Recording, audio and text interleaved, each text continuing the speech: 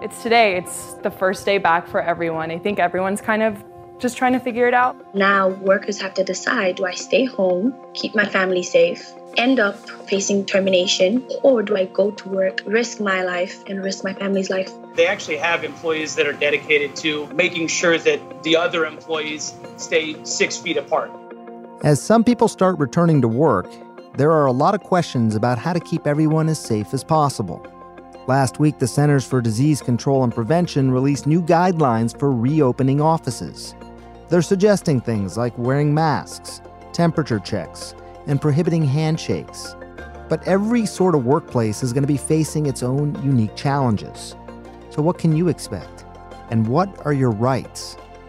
I'm Dr. Sanjay Gupta, CNN's Chief Medical Correspondent. And this is Coronavirus, Fact versus Fiction.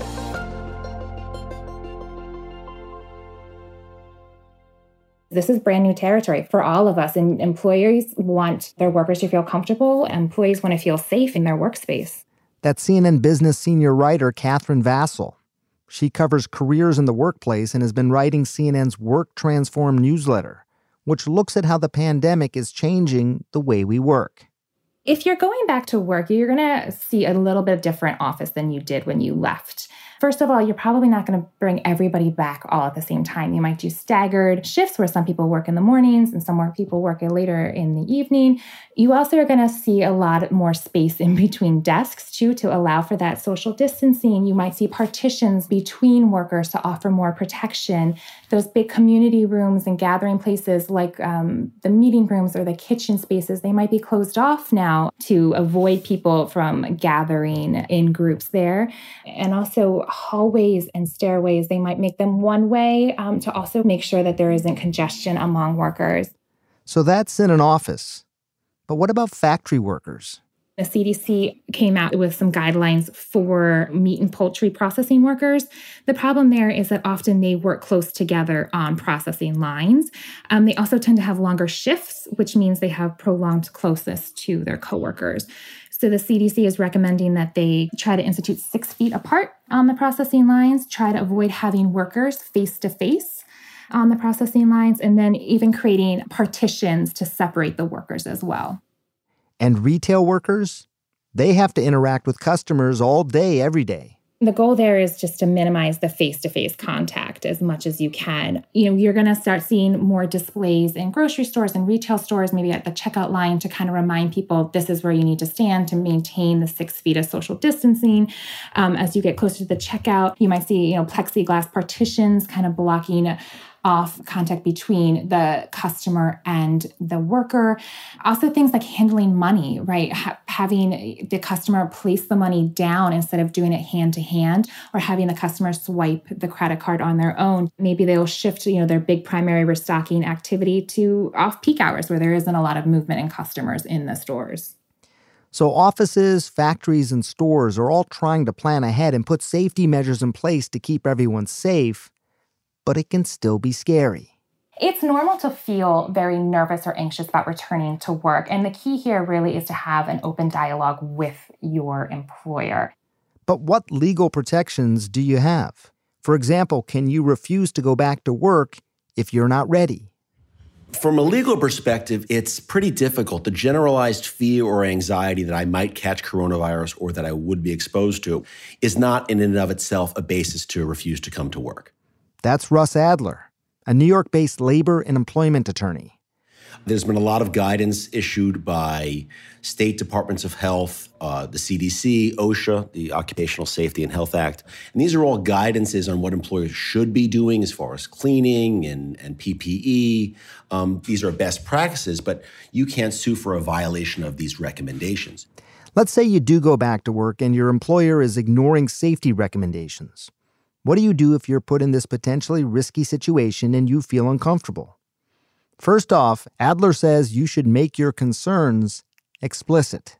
If you're going to be vague about it and speak about it later on, someone could say, well, that's not what you complained about, or you didn't complain about that issue, you complained about something else. So I'd want to have some contemporaneous documentation to support that I actually did complain about, for example, the absence of PPE or not enforcing social distancing guidelines.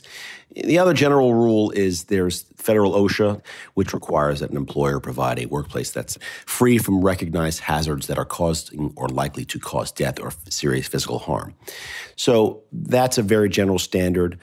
I would not have tremendous faith in an OSHA claim in this context. You'd have to be able to show that there was some specific event or circumstance that rendered that workplace unsafe.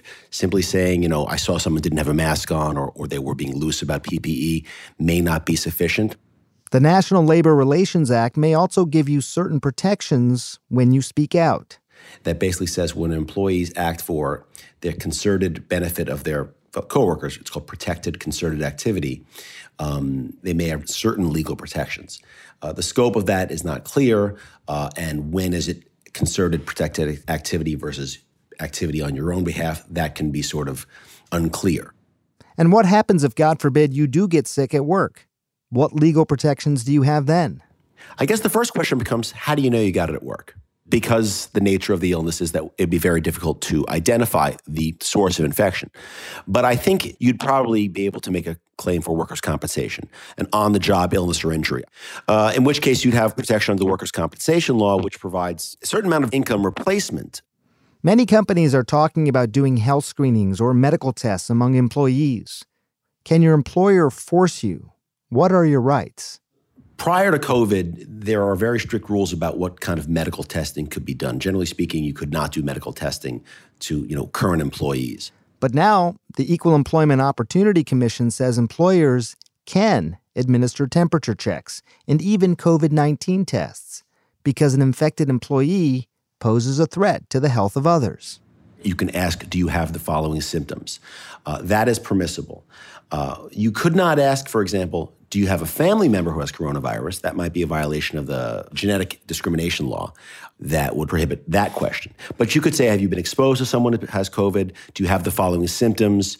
Do you have a fever? And you could take, a temperature test. Can your employer require you to use personal protective equipment like a mask?